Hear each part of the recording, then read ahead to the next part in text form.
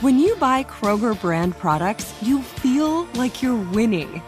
That's because they offer proven quality at lower than low prices. In fact, we guarantee that you and your family will love how Kroger brand products taste, or you get your money back. So next time you're shopping for the family, look for delicious Kroger brand products, because they'll make you all feel like you're winning. Shop now, in-store, or online. Kroger, fresh for everyone. This summer, click into cordless power with Memorial Day savings at the Home Depot. Tackle more than half an acre of grass with the convenience and gas-like power of the Ryobi 40-volt battery-powered mower. And keep your flower beds looking fresh with the 40-volt cordless string trimmer. Then clear leaves and debris with the 40-volt leaf blower. No cords, no gas, no hassle. Click into Memorial Day savings happening now at the Home Depot and on HomeDepot.com. How doers get more done. Hey, it's Will Friedle. And Sabrina Bryan. And we're the hosts of the new podcast, Magical Rewind. You may know us from some of your favorite childhood TV movies like My Date with the President's Daughter. And the Cheetah Girls movies. Together, we're sitting down to watch all the movies you grew up with and chat with some of your favorite stars and crew that made these iconic movies happen. So kick back, grab your popcorn, and join us. Listen to Magical Rewind on the iHeartRadio app, Apple Podcasts, or wherever you get your podcasts. Brought to you by State Farm. Like a good neighbor, State Farm is there. Go behind the wheel, under the hood, and beyond with Car Stuff from HowStuffWorks.com.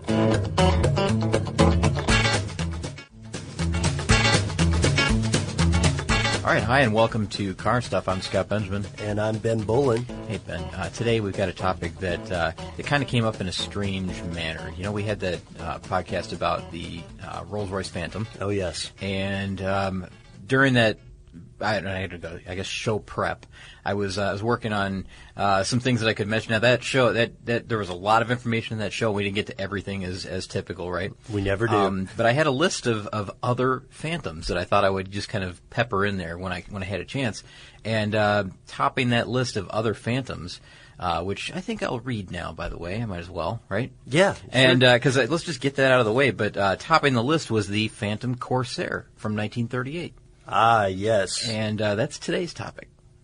And I am so glad we're covering this. Oh, wait, before I start running off at the mouth, do you want to read the rest of the Phantom list? You know what, let's go ahead and just do it so that I feel like it's something I have to complete before I can move on. I can't throw this... rite of passage. I just can't throw this piece of paper away. You should. We got to read it. And I want to wrap up. There's one at the end here that I think may be a good future podcast topic. Another one. So 2 from this list of Phantoms, by the way. Nice. All right, so how Phantom video games, Phantom of the Opera. Mm-hmm. There's the Phantom Fireworks. Uh-huh. Phantom Menace, which is the episode 1, from Star Wars. Yes. Right? Yeah. Phantom Pain, which you can have if you lose a limb or finger or something like that, toe, right. Whatever. There's a Phantom comic book character. Mm-hmm. The Phantom. There's Phantom Jets. And let's see, there's Phantom Power, which is a professional audio equipment term, something I really don't exactly know what that is, but Phantom Power. And this is maybe the final one that I think is another potential podcast topic, and maybe we can get some listeners to chime in on this and tell us what you think. But there's a company out there called Phantom Bikes, and they make bicycles that this guy has retrofitted engines to, sort of like the early days of the motorcycle. Mm-hmm. So these are like, the roadster style bicycles, the great big wide tires and the big seats and everything with engines in them and a full drive system, a little small tank at the top. They look very retro. They look like old school motorcycles. The French pre-war motorcycles? They look just like the early motorcycles, like the original Indians and that type of bike. Oh, wow. Almost. Similar to that. And there's a company that does nothing but that, and I think that may be a good, future topic for us. Well, I'm sold. Yeah, so, all right. I feel much better. I can throw that piece of paper away now. It's a whole new world, man. Yeah, but like I said, topping the list was the Phantom Corsair from 1938. And were he alive today, Rust Hines would be thrilled to hear his car getting some of the coverage that we think it deserves. Mm-hmm. Now, when we say Rust Hines, yes, we're talking about the infamous 57, we can't call them infamous. We're talking about the very nice people at the Heinz company, which is known in the United States for ketchup. Sure, and 57 other things. Yeah, originally I think there were soups, 57 varieties of soup. Oh, okay, gotcha. Now there's a lot more. I'm sure there's more than 57 at this point. Yeah, my dad used to lie to me for fun when I was a kid, and one time he told me that there were 57 varieties of ketchup.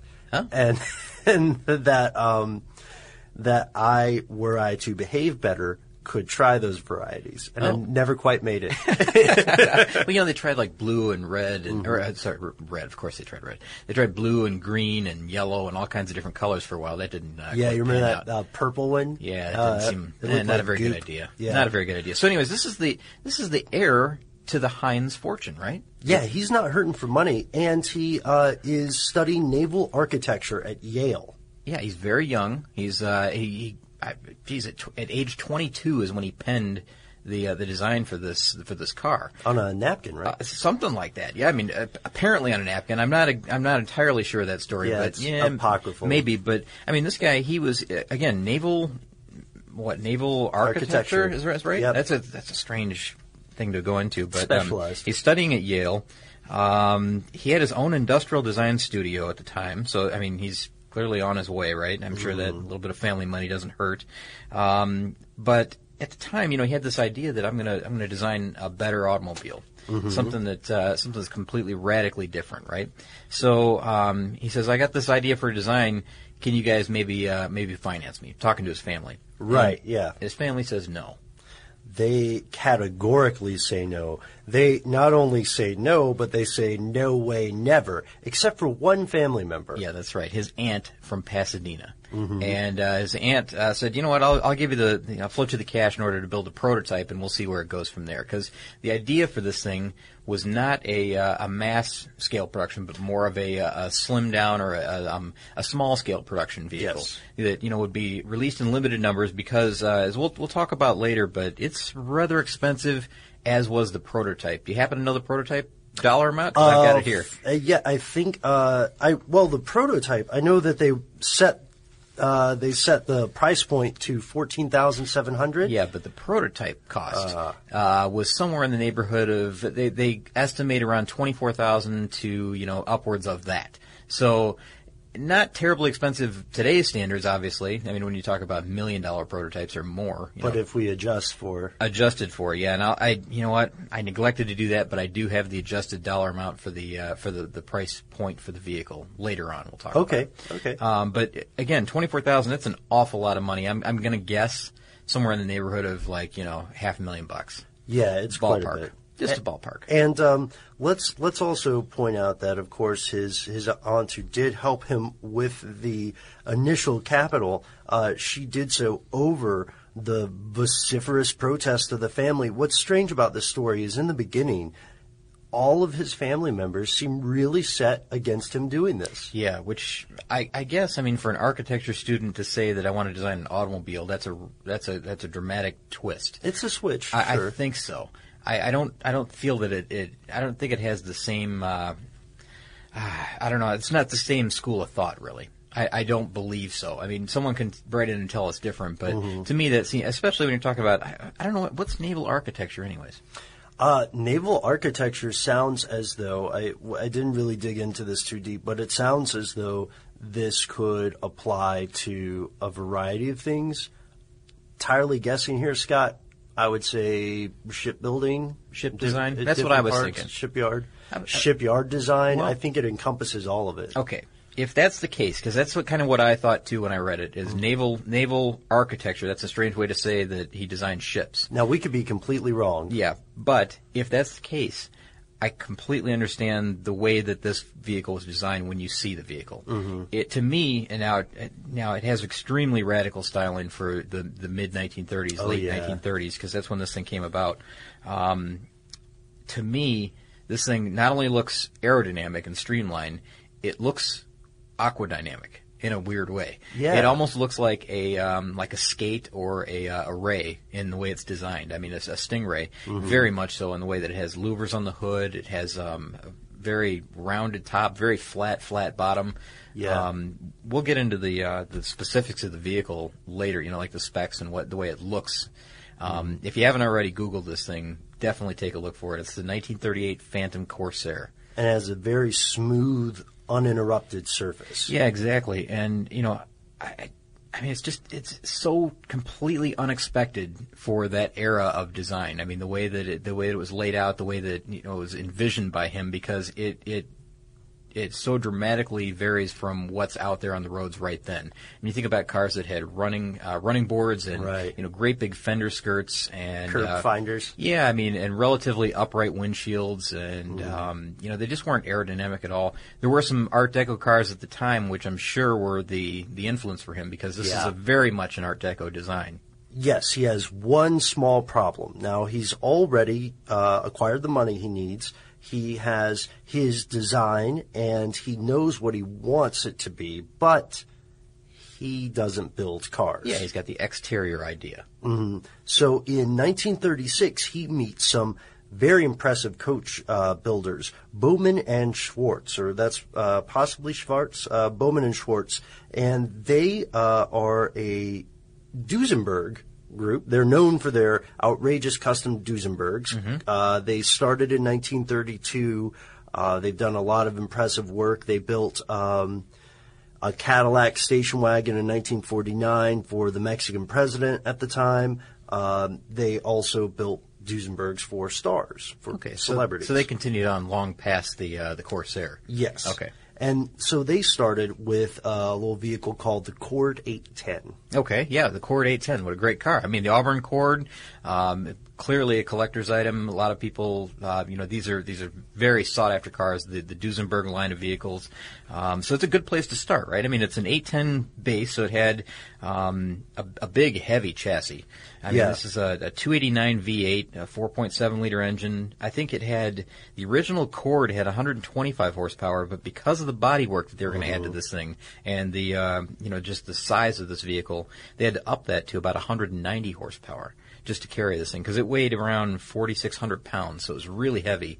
I mean, that's like, again, back to Rolls-Royce, but that's like the Rolls-Royce limousine weight. Yeah. Very, very heavy. Not exactly a Tata Nano. No, exactly. I mean, a steel frame. The crazy thing about this is, of course it's front engine because there's a ton of room up front, you'll see. Right. But it was a front-wheel drive car.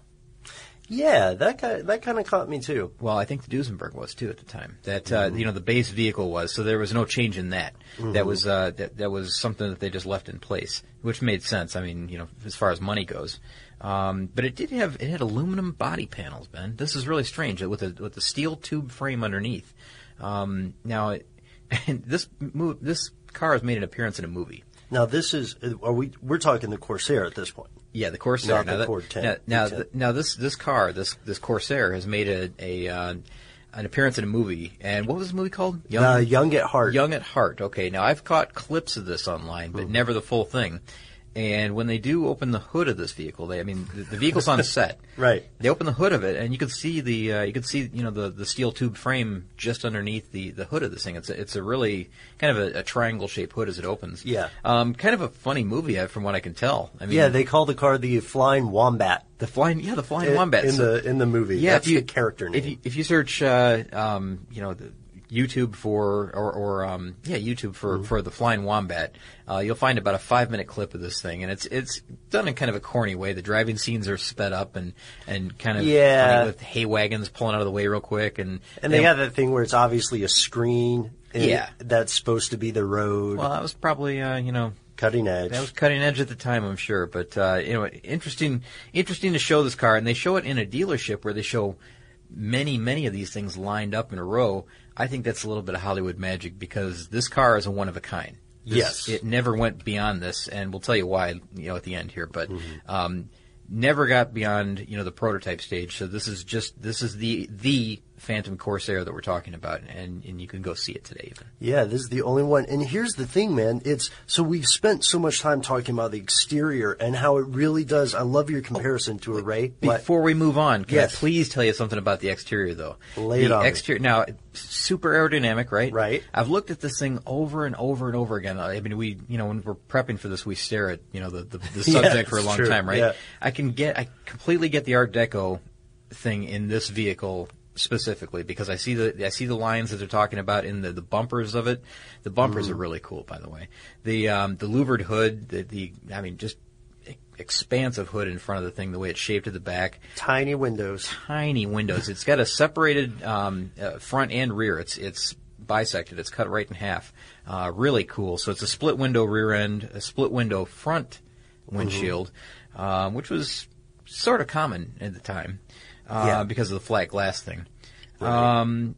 I think it had safety glass, like a triple pane safety glass all the way around. Yes.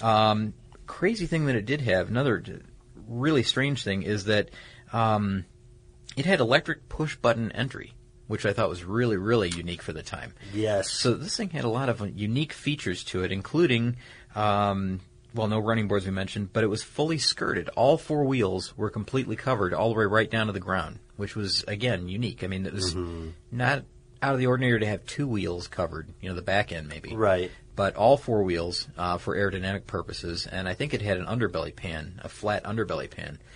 So this thing really, I don't know, it cuts an impressive figure when you look at it. Yeah, and it's very low slung, only 57 inches high. I think. Yeah, but almost 20 feet in length. So you can imagine the proportions of this thing. You said it's 57 inches tall, right? Right. 20 feet in length and wide. It was really a wide car. Yes, 76, a little over 76 inches. Which gets us to the interior. And you were going to tell us about the interior of this thing because it's got some unique interior characteristics as well. Oh, man. Really strange. Okay, so let's first start with the seating arrangement. You know about this, right? Yes, I do. This is bizarre. Okay, so the total seats in the Corsair, that's 6 seats. 2 are in the back, and they're by far the cheap seats. Yeah. Like, they're the crappy seats. Yeah, well, those are kids' seats, right? They're actually kids' seats. They're Good for call. children. That's the strange thing. The design is sloped in such a way and cramped and pinched in the backs in such a manner that only children can sit in the back. It's that small. Because the rest of the back is taken up by beverage compartments. Okay, but you say it seats 6. There we go. So that means 4 in the front. Yes, 4 in the front, and the driver's not all the way on the end. That's how wide this car is. This is the most strange part about the seating, I think. Okay, it's 4 plus 2 seating, so it's 4 in the front, 2 in the rear. You said the driver is not all the way to the left, but it is a left-hand drive car. It is a left-hand drive car. The car is just so wide that the seat next to the left door is another passenger. So if you're driving this vehicle, you have 2 passengers sitting on your right and 1 sitting on your left. That is so strange. So they said that the bench seat in this thing is more than 5 feet across. Yeah. Just the seat itself. That's not counting, like shoulder room and, all the rest of that stuff. That's just the bench seat itself. It's more than 5 feet wide. So incredible amount of space inside the front of this thing. That's a really weird seating configuration.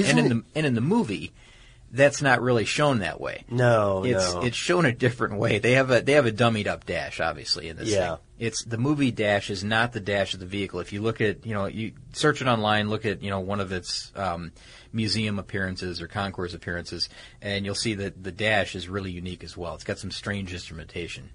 Yeah, we should mention that the Flying Wombat you'll see in the film, while the exterior is the Corsair, the interior is not at all. But there's some amazing technology here, especially for the time. The electric push buttons that we've mentioned here. That didn't really happen. Also, it had some instrumentation. Now, this stuff came from the Cord. The original instrumentation came with the Cord, but it also had an altimeter and a compass and an altimeter. This cracks me up every time. It's just a neat thing to put in there. I mean, did you see the position of that? It's right in the center. Yeah, and it's like why? It's a cool looking gauge. Sure. I mean, I've seen a close up of the gauge itself. Yeah, very cool looking. But as far as purpose, nothing really. Right. If you are ever in a situation where you need that. Maybe it's time to evaluate your life decisions. But, the Art Deco trend of the time and with the airplane characteristics that they were throwing onto cars and trains and everything else, even furniture or whatever, an altimeter makes perfect sense. And this is one guy's dream car, too. There's not like – this car was built to such different specifications. There's no I'm sorry, I'm getting off on a tangent here, but there's no – market research on Russ Hines' end. No, he's not not at all. interviewing 13,000 housewives and saying, what do you like in a car? No. He just thought it would be cool to have an altimeter. That's what happened. What could I possibly do with this vehicle? If you use paper, you're a human. But if you choose paper, you're a papertarian. Someone who lives a paper-based lifestyle because it has a positive impact on the planet. And also because it's the easiest choice you'll make all day. Seriously. It's as easy as reaching for boxed instead of bottled water. It's as easy as opting for beauty products that come in paper packaging. It's as easy as grabbing eggs in a cardboard container. And that's all in one trip to the grocery store, which, if we're being honest, you were planning to go to anyway. But paper isn't just an easy choice. Papertarians know that it's the smart choice, too. Because paper comes from trees, a renewable and sustainably managed resource. And paper products are designed to be recycled. In fact, when you choose products that come in paper-based packaging, those fibers can go on to be recycled up to 7 times. So why wouldn't you go papertarian? I'll wait. Learn more at howlifeunfolds.com/papertarian. This summer, click into Memorial Day savings at the Home Depot and get after those outdoor projects with some serious cordless power from Ryobi. Tackle more than half an acre of grass with the convenience and gas-like power of the Ryobi 40-volt battery-powered mower. Leaves and debris are no match for the 40-volt power of the Ryobi leaf blower. No cords, no gas, no hassle. Tidy up those flower beds and keep your walkways looking sharp with Ryobi's 40-volt cordless string trimmer. Yard work, done and done. Click into Memorial Day savings happening now at your cordless power source, the Home Depot. Shop now at the Home Depot or HomeDepot.com. How doers get more done. Spring is a time of renewal, so why not refresh your home with a little help from Blinds.com? Blinds.com invented a better way to shop for custom window treatments. There's no pushy salespeople in your home or inflated showroom prices. Free samples, free shipping, and our 100% satisfaction guarantee can put the spring back into your step and into your home, too. Shop Blinds.com now and save up to 45%. Up to 45% off at Blinds.com. Rules and restrictions may apply. Yeah, and then he also had some really clever stuff where there are alerts that'll let the driver know if the door's open, the radio or the lights are on. I tell you, Ben, for 1930, that's extremely advanced. That's just another aspect of this thing that shows that this guy he was really way ahead of his time in designing this thing. Yeah. And I guess we're kind of the point now where we should just mention what happened because we've I guess told you about all the great attributes of it, or most of the great attributes of this car. Yes. There's more and more and more to this. I mean, the history of the car is really great. Mm-hmm. If you got more that I'm cutting you off, Ben, please tell me. But what happened was he himself, Russ Hines, died in a car crash in 1939. Like in the summer of 1939, and this really emerged in 1938. Mm-hmm. He drove the car for a short time before his death. He didn't die in this car. He died in another car. He was a car nut, so I don't know exactly what he was doing. For people keeping track, this puts his time of demise at the very young age of 25. I know. So this thing is his idea at 22. He dies at 25 years old. Just tragic. I mean, in all circumstances. I think this guy could have been a fantastic designer if he had lived. I mean, as far as automobile design. Yeah. I don't know what he had done for, naval design at the time. I'm not sure what, some of his innovations were there, but I'm sure that there were some, just based on this, what I'm seeing here. But I mean, as far as the legacy of the car itself, let's see. He died. Okay, again, he died in 1939, 25 years old. He just wanted to launch it into small-scale production. There never was a plan for large-scale production.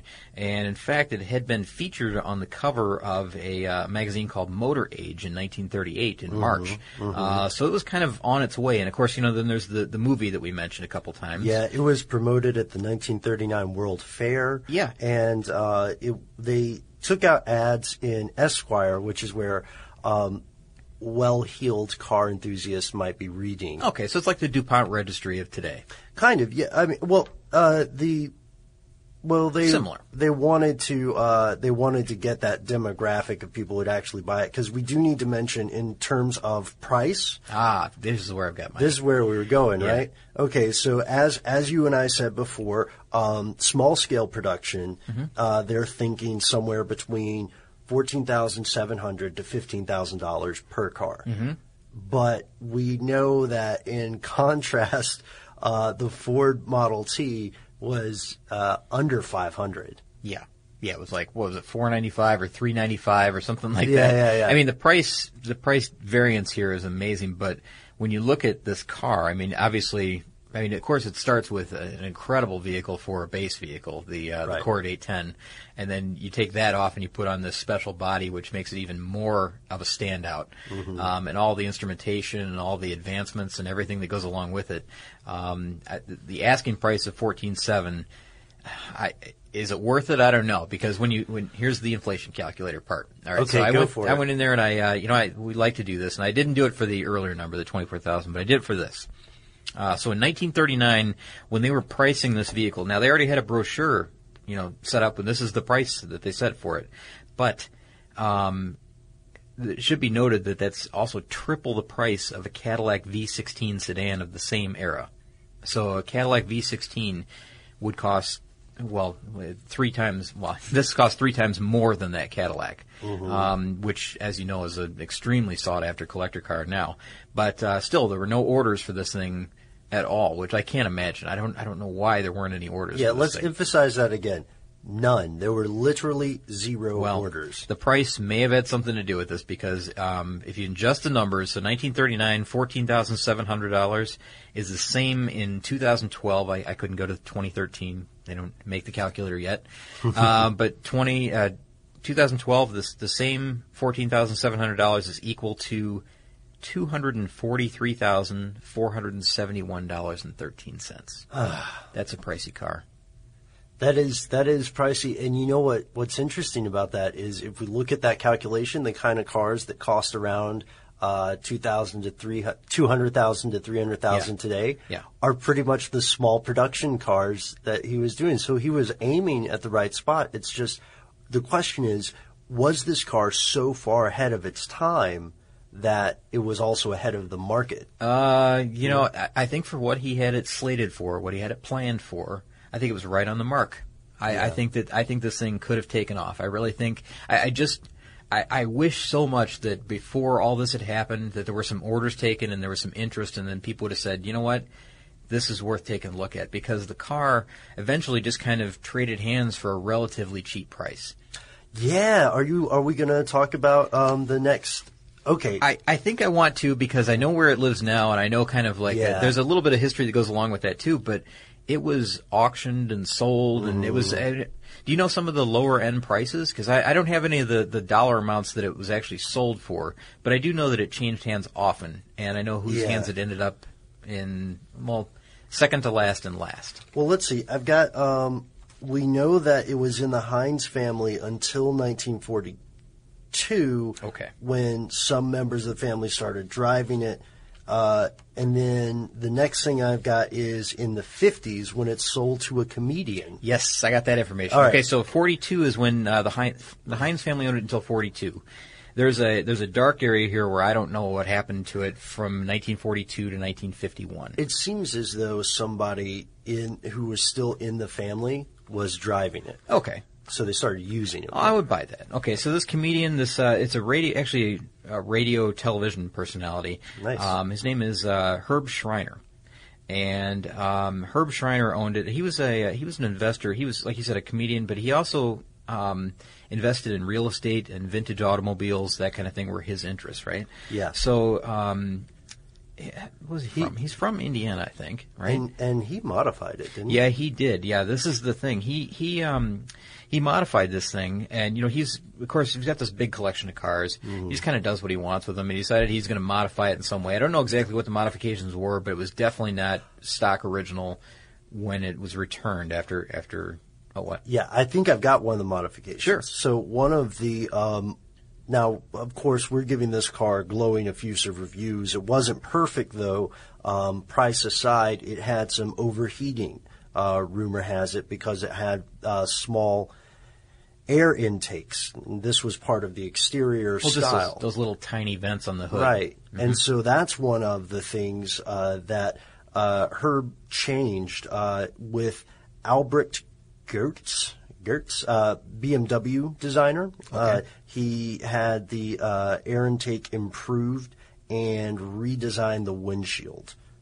Okay. That's I think I don't know what else he did. Honestly, that seems like a relatively reasonable modification of this thing. It wasn't like he didn't put large like a big fin on the back or anything like that. Something crazy or like anything like that. an air spray of him, wailing on a what would he be playing? A trumpet or a ukulele? Something ukulele maybe or something. No, he didn't do anything crazy like that then. So he did a little resto modding and he improved it a bit. Okay, so.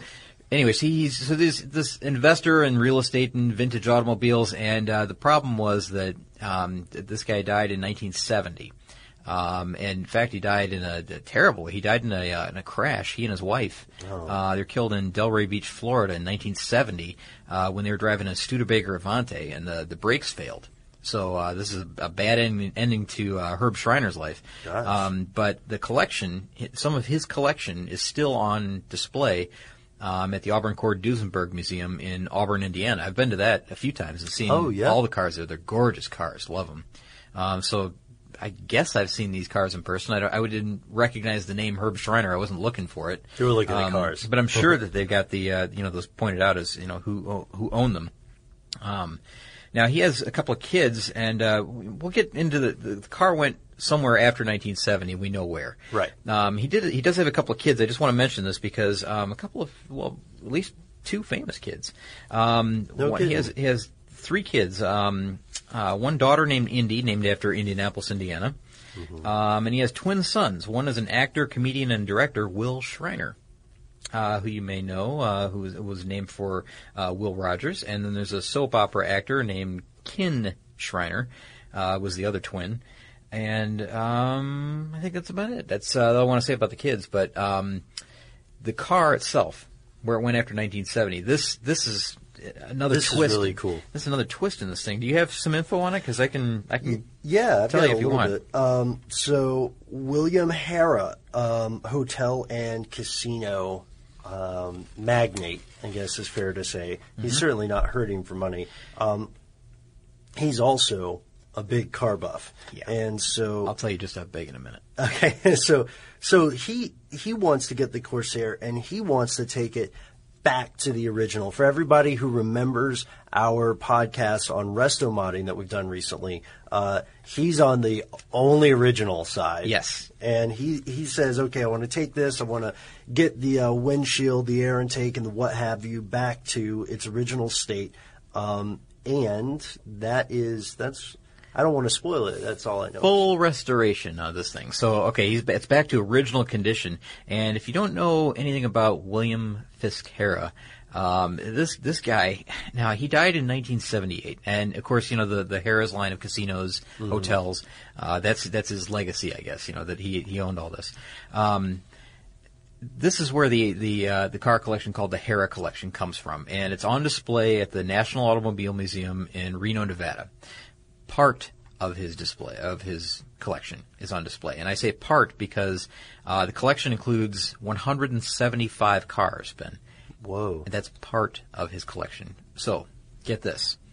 At the time of his death, now William Fisk Harrah, like we said, he liked to collect vintage automobiles, right? Right. In 1978, he left behind 1,400 automobiles in his collection. 1,400? He had 1,400 automobiles in his collection. Now, a little bit of everything. Okay, I'm not going to say they're all classics. Sure. I don't know that for sure. I've seen photos. I've tried, over the last few days, I've really tried looking at some old photos of, the original Harrah's auto collection when he was still alive. So pre-1978. Okay. Actually, we should say pre-1980, because in 1980, that's when Holiday Inn, the Holiday Inn chains, right. Purchased the Harrah's name, the brand, I guess, along with the entire collection of automobiles, all 1,400 of them. And what they did was they decided that they were going to make some money on the collection and continue because the hotel chain and the casinos, they still exist. Right. So they were successful in keeping that. But the collection, they started to break up, and they broke it up quick. So they auctioned almost every one of the cars except for these 175 that are left that they kept. And that was sold off, or sent to this Hera collection in this museum. Yeah. But they sold all the rest of them for a profit of about $100 million. No kidding. I know, but the splitting up of that collection, what I feel is a huge mistake. I mean, that had to have just encompassed everything, the entire evolution of the automobile, practically. That's enormous. I think the only other there's another one that's like double that size somewhere out there. That's like the world's biggest collector. Right, but we've got I would love to take a closer look at that in a different podcast too, right? Yeah, and I mean, I would love to see even the 175 cars, but then imagine, 1,400. Yeah, I mean, what, 8 times that? Am I off? Maybe it's 10. No, 9 times. Whatever. I'm not very good at math. You're so upset that you're not mathing. But so the good news is that if you want to see the remaining part of the Hera collection, including our boy, the Phantom Corsair. Oh, yes. All you have to do is travel to the National Automobile Museum in, what is it, Scott? Reno, Nevada, yeah. Yeah. And I'd love to see that thing. Wouldn't you? Okay. This is an odd little tangent here, but I may have been at a show where this thing was, and I just wasn't paying attention. Are you serious? Concours d'Elegance, which, this thing, by the way, we should mention that this thing sometimes comes out of the museum and makes the concours circuit. Yeah, every once in a while. It was at the Goodwood Festival in 2006. It's been at Pebble Beach and Amelia Island. Yeah, and it's been at Meadowbrook. It was at Meadowbrook in Michigan in 2001. Their theme for that year was streamlined cars, I believe, and it was there, and I was there. And I don't know if I can't place it. Like, I can't remember that I saw it, but I was at the same place, and if I had known now, or known then what I know now, I definitely would have given it, a much thorough once-over, I guess. But like I said, it's definitely worthy of the concours circuit, and it does get out there. So there's a chance to see it outside of Reno, but if you want for sure to see it, definitely make the trip. Oh man, that's so crazy. You know what though, Scott? I don't blame you, because being at a concours has got to be sensory overload. Oh, it definitely is.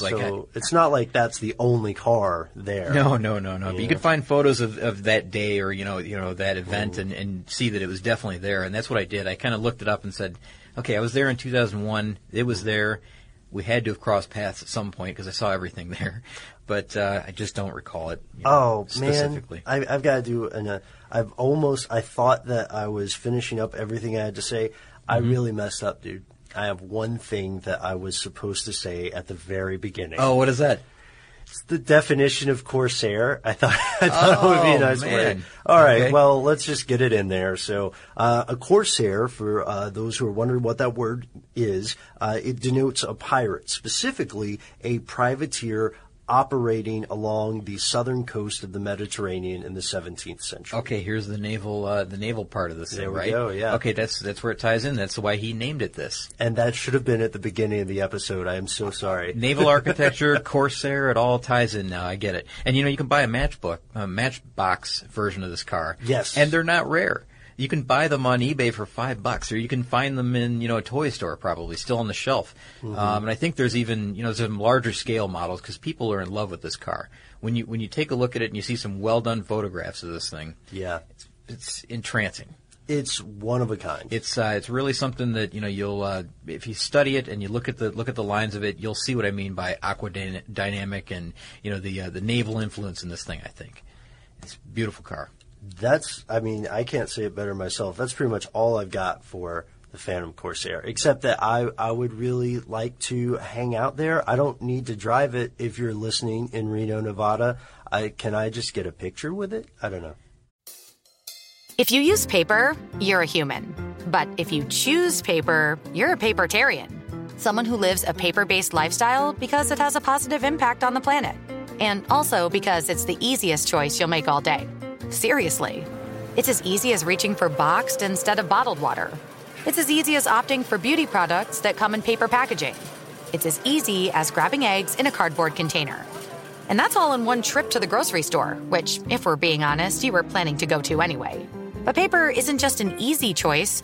Papertarians know that it's the smart choice, too. Because paper comes from trees, a renewable and sustainably managed resource. And paper products are designed to be recycled. In fact, when you choose products that come in paper-based packaging, those fibers can go on to be recycled up to 7 times. So why wouldn't you go papertarian? I'll wait. Learn more at howlifeunfolds.com/papertarian. This summer, click into Memorial Day savings at the Home Depot and get after those outdoor projects with some serious cordless power from Ryobi. Tackle more than half an acre of grass with the convenience and gas-like power of the Ryobi 40-volt battery-powered mower. Leaves and debris are no match for the 40-volt power of the Ryobi leaf blower. No cords, no gas, no hassle. Tidy up those flower beds and keep your walkways looking sharp with Ryobi's 40-volt cordless string trimmer. Yard work, done and done. Click into Memorial Day savings happening now at your cordless power source, the Home Depot. Shop now at the Home Depot or HomeDepot.com. How doers get more done. Hi, I'm Michael Rappaport. And I'm Kibi Rappaport. And together we're hosting Rappaport's Reality Podcast. We have a passion for reality TV, and we're inviting you into our living room. We're talking tea, we're dissecting the drama, and we're giving praise to the single greatest form of entertainment on television today. That is right. Reality TV is the greatest form of entertainment on television today. Here are some examples of what you'll hear from us on Rappaport's Reality Podcast.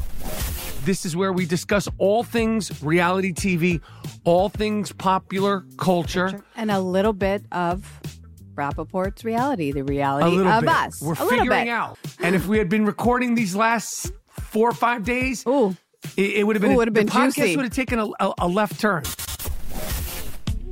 Listen to Rappaport's Reality with me, Kibi Rappaport. And me, Michael Rappaport, on the iHeartRadio app, Apple Podcast, or wherever you get your podcast.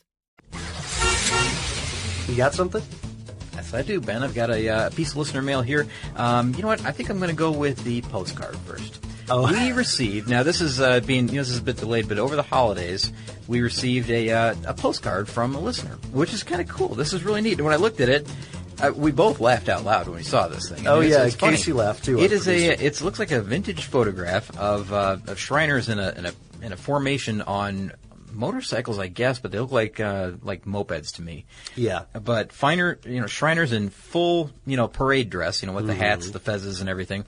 Very cool. It's a neat postcard, really. And on the back, the only caption, it says, "What's up with that?" In big capital letters. Huge letters, yeah. And it's 22 Shriners on motorcycles in squadron formation.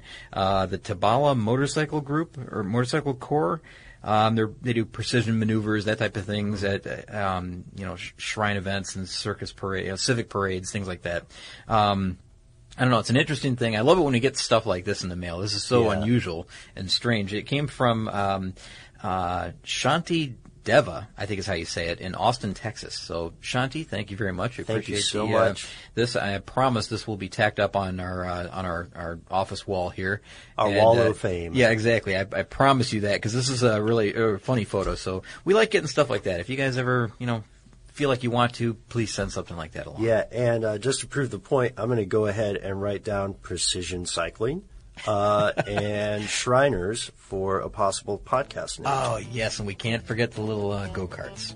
Yes, Love we those. can't. Shriner vehicles are really cool. You know what? Let's just make a Shriner vehicle. Shriner vehicles, yeah. All right, so we're going to head out. We hope you guys have enjoyed our podcast on the Phantom Corsair.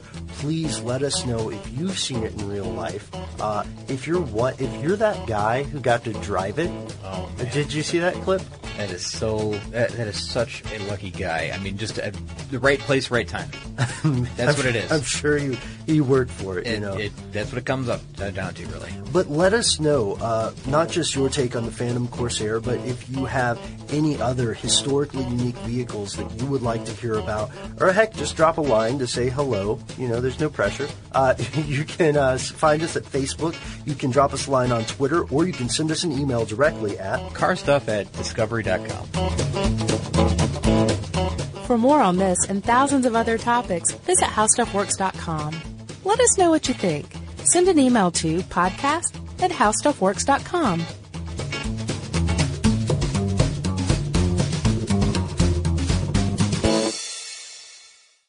Managing your diabetes just got easier. The powerful new Dexcom G7 lets you see your glucose numbers on your compatible watch and phone without finger sticks. And because Dexcom G7 is the most accurate CGM system, you can be confident in your food, exercise, and medication decisions. And all those decisions can lead to big results like more time in range and lower A1C. Get started at Dexcom.com. Dexcom data on file 2023. If your glucose alerts and readings from the G7 do not match symptoms or expectations, use a blood glucose meter to make diabetes treatment decisions. For a list of compatible devices, visit Dexcom.com/compatibility. You've probably heard a lot about electrified vehicles lately. Well, Toyota has electrified options for every lifestyle. We've got hybrids, no plug needed. Let's go. But we also have plug-in hybrids, if that's your thing. You can even go 100% electric in the Toyota BZ4X. With so many options for reducing carbon emissions, Toyota is electrified, diversified. Learn more about our Beyond Zero vision for the future at toyota.com/Beyond Zero. This summer, click into cordless power with Memorial Day savings at the Home Depot. Tackle more than half an acre of grass with the convenience and gas-like power of the Ryobi 40-volt battery-powered mower. And keep your flower beds looking fresh with the 40-volt cordless string trimmer. Then clear leaves and debris with the 40-volt leaf blower. No cords, no gas, no hassle. Click into Memorial Day savings happening now at the Home Depot and on HomeDepot.com. How doers get more done.